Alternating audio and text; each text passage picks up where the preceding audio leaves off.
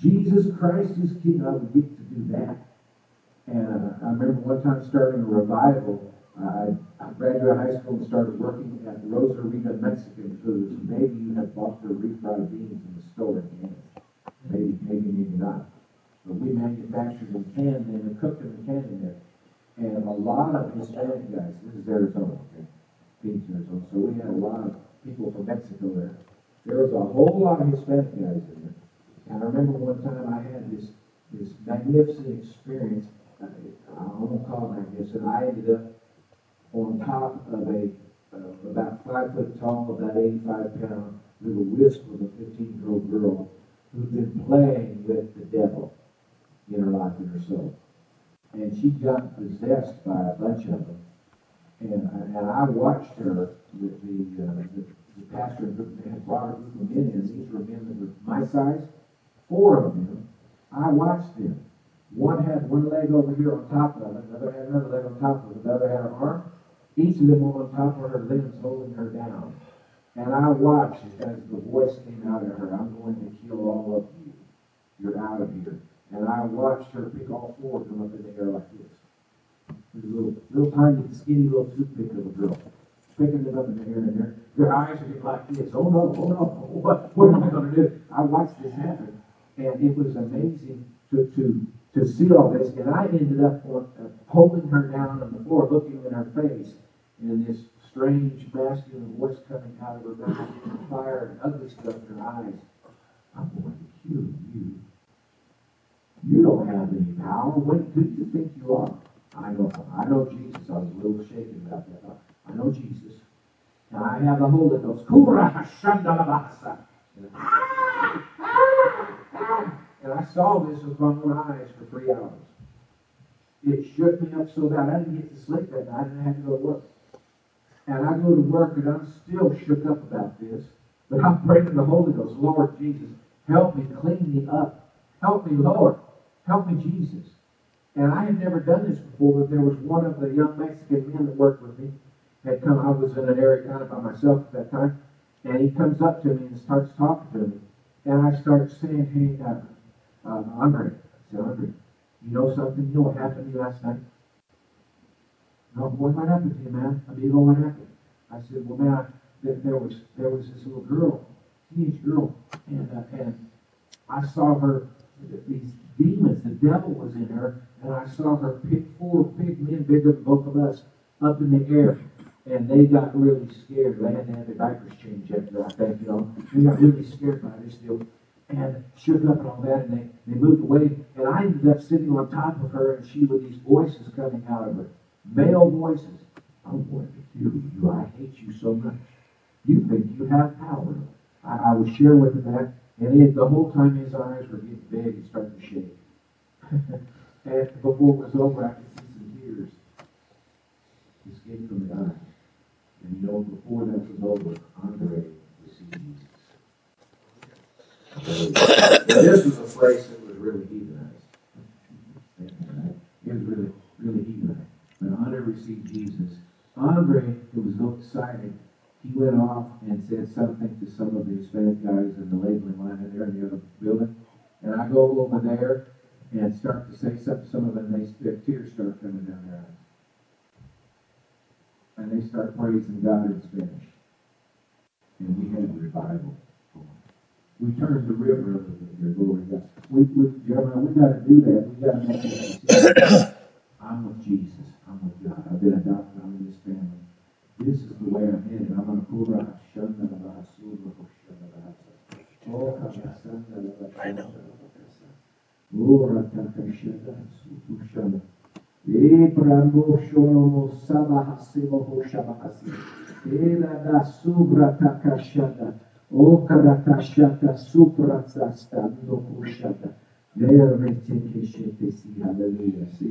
The Lord saying this on the board in front. I've set before you death and life, blessing and cursing.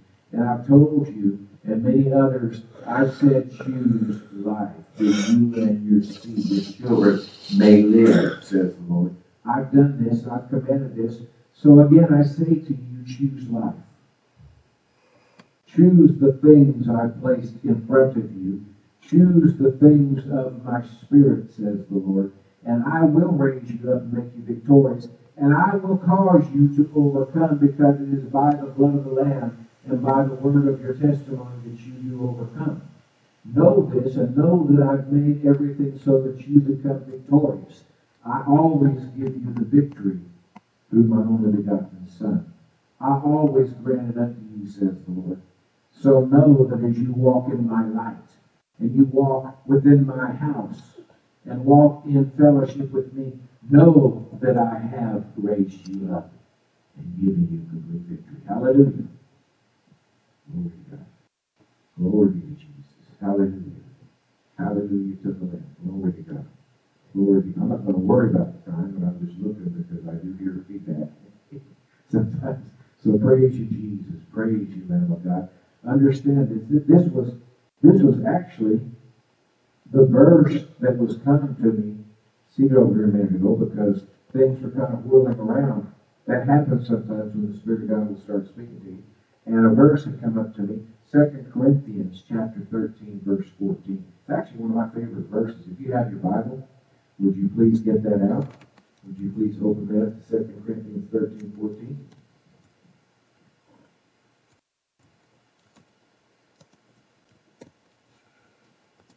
When you get a hold of that, let's say amen.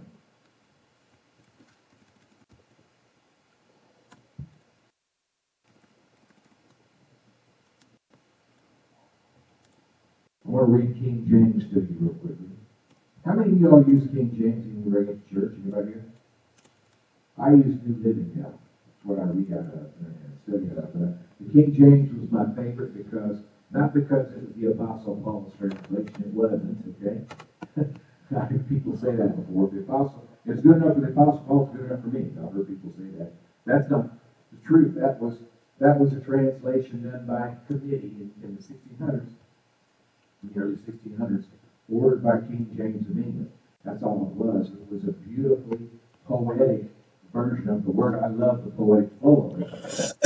They did it by committee, and some of the translation is a little bit lacking for you to get the real understanding of it. But this is beautiful. 2 Corinthians 13:14 in the King James. The grace of the Lord Jesus Christ, and the love of God, and the communion of the Holy Ghost be with all of you. That word communion, anybody ever studied that out, see what the word was? In your Koine original language back then. It was the word koinonia. You ever heard that word koinonia? Koinonia, koinonia. Communion, it meant the other translations say the fellowship of the Holy Spirit, but it meant this, it meant that you were so close, you were such close friends that you knew, in your wedding, right? In your weddings, you get married, you're supposed to. I told my boys when I counseled them about it, I said, make sure she is your best friend. And that you could not do life without her in your life. She's your best friend. I said that. When you're best friends, what do? You end up, it's as if you have this osmosis or something between you, and you know what they're thinking, right? You can finish, if you're married, you can finish their sentences, right? They can finish your sentences. They know what's going to happen. Why? Because they're koinonia. They're community with you. They're your partner. They're your friendship. They're the other translations say your fellowship. That means it's like you've gone into business together. And so you need to work together. You need to get the common cause accomplished together. You're thinking, you're acting together, right? The communion of the Holy Spirit be with you. I want to say this. That is actually the secret of being victorious. As a Christian, God designed it that way. Y'all realize that? Did y'all ever think about that? He designed you to be victorious, but the way that happens is by you being in fellowship, close friendship, the friendship of the Holy Spirit be with you. That's how we live. That's how we strive. That's how we conquer. That's how we overcome. By the blood of the Lamb, that makes available for the Holy Spirit to move inside of us. Right? He couldn't do that before Jesus shed his blood. It wasn't legal. He couldn't do that. He could come with people on him and with them and be with them a little bit, and then he had to leave. But whenever Jesus said, "Finished," on the cross and was resurrected, which we celebrated last week, when he was resurrected, at that point, the Holy Spirit could move inside, and Father and Son can move with it, move inside of us and be our friend. You see, and that's one of the secrets of the Christian life, of maturing as a Christian. Get this word inside you. Get this word. Why? Why would that be? Because this word is the language textbook of the Holy Spirit. This is the language the Spirit of God speaks. This word. Because He dictated this word. He speaks this word. And so get this word inside you. And the word says in one place, my eye will guide you. I will speak with you through my word. Psalms. My commands will come through you and speak. I will speak to you that way. That's His language. So the Holy Spirit, you want to get close to the Holy Spirit? Learn His language. Learn His language. What's His language? One of the things in His language is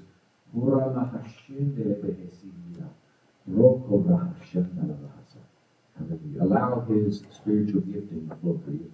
But then, get this word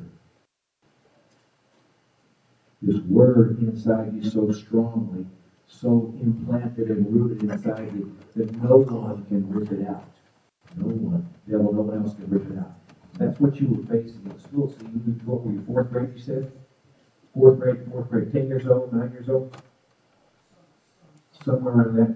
Well, think back to when you were 9 or 10. Anybody here, can you remember back that long or that far? I barely remember here. I turned 61 in December.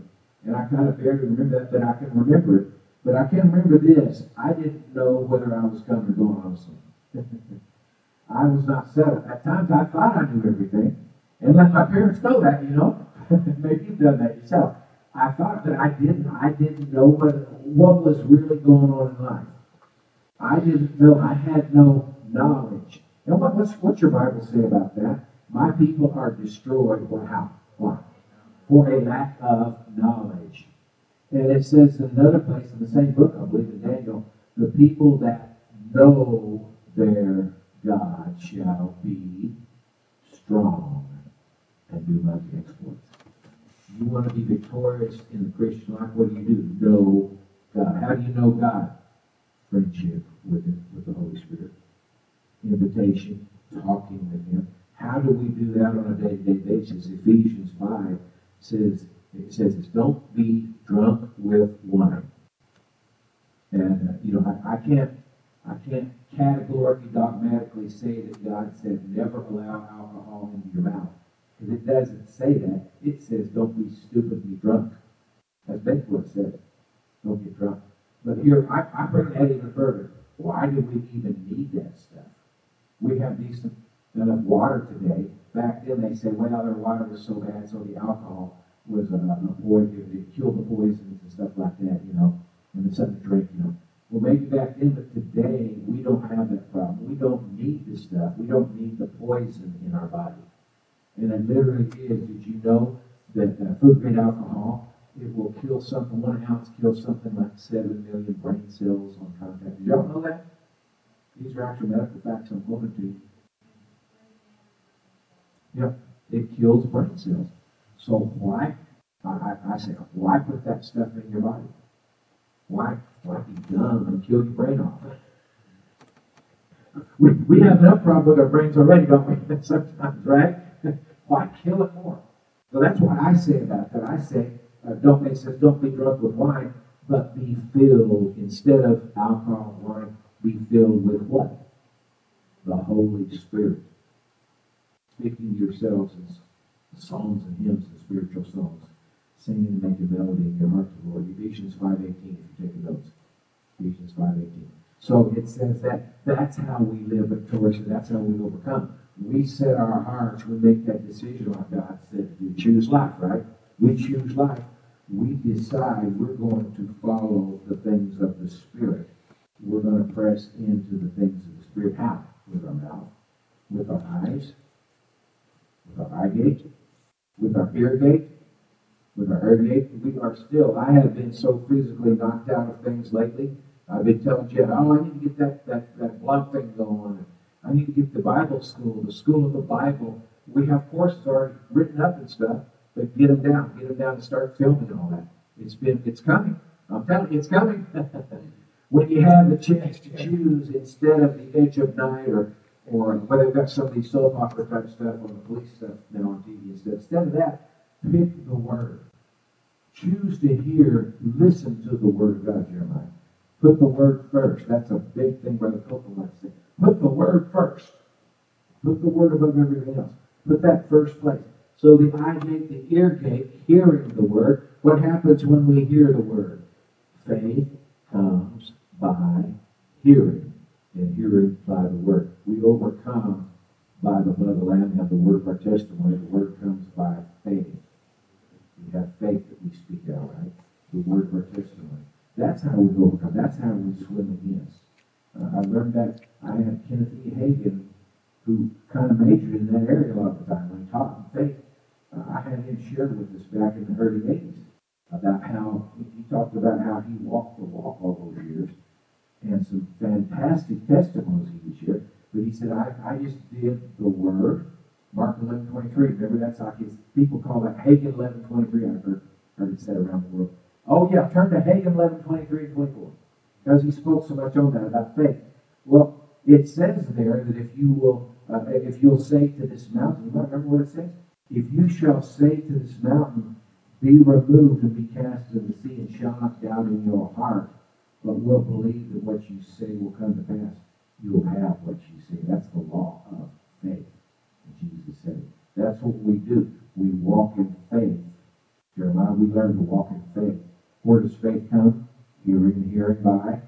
And if you hear it enough, guess what happens? It gets planted inside here. And what happens when it gets planted? You plant a seed, what's going to happen to it? If it's in soil, what's going to happen to it? It's supposed to grow, right? That's kind of the law of nature, right? It's supposed to grow, right? Seed time and harvest, God called it.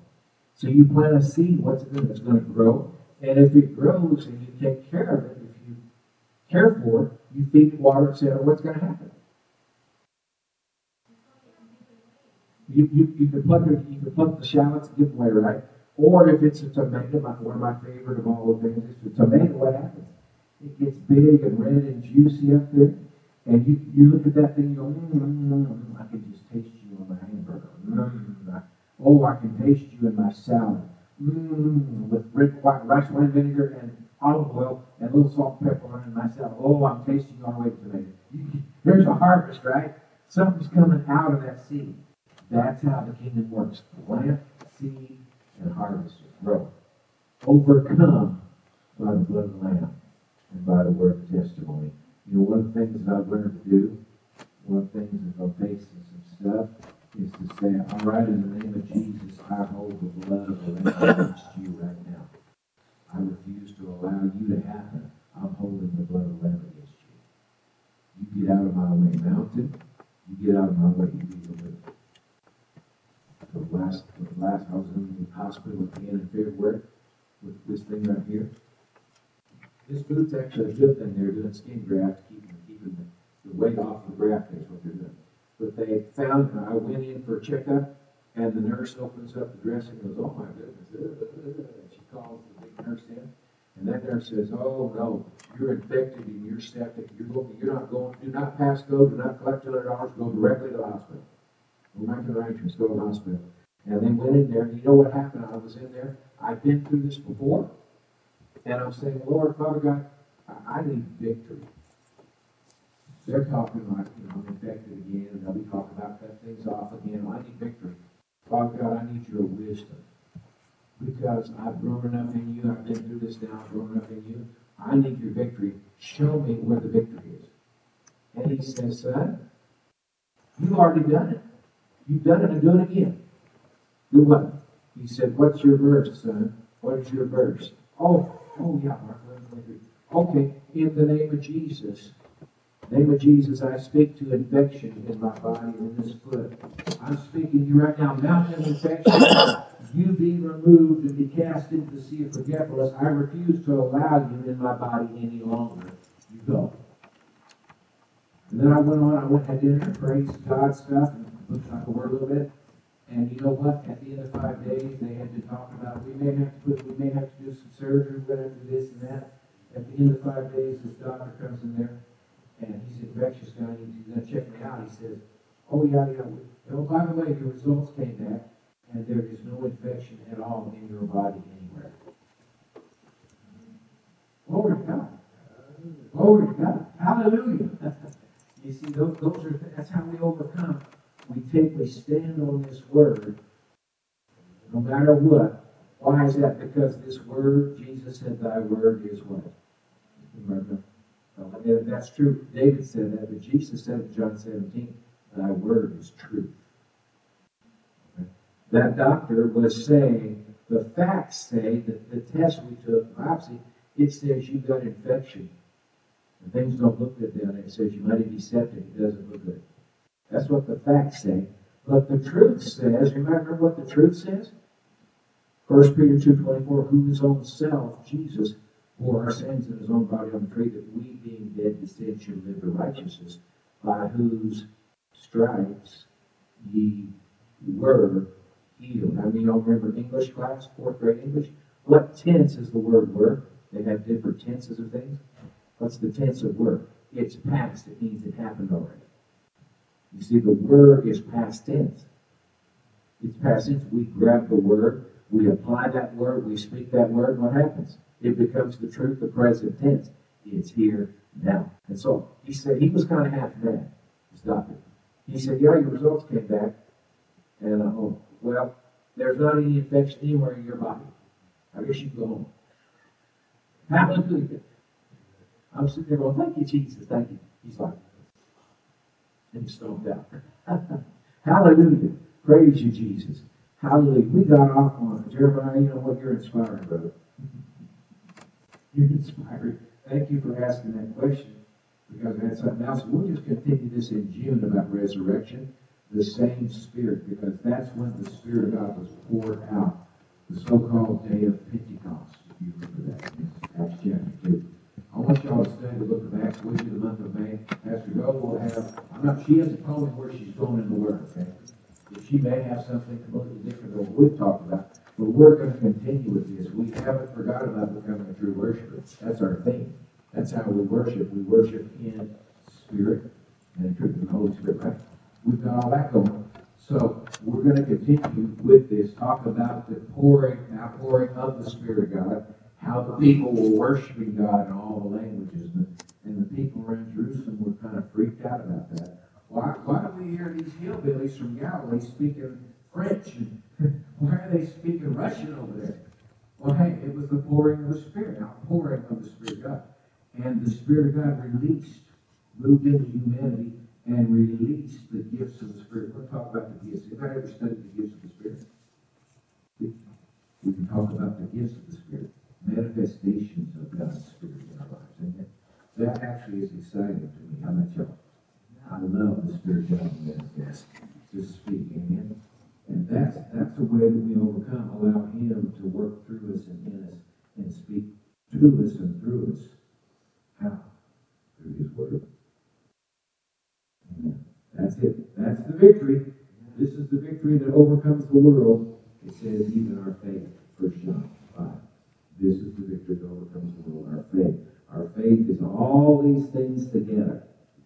The Word written here, the Spirit of God moving in here, the Spirit of God moving on that Word, making it our truth, and we're victorious. Glory to God. Hallelujah. I can get excited about that. Hallelujah. I don't want to stay chosen frozen. Hallelujah. I want to be excited and on fire for the Lord. Hallelujah. Setting this land on fire for Jesus. Glory to God. Hallelujah. Set a fire down in my soul. I can't contain, I can't control, because I want more of you, God. I want more of you, God. Hallelujah. Thank you, Jesus. Praise you, Father God, for your word.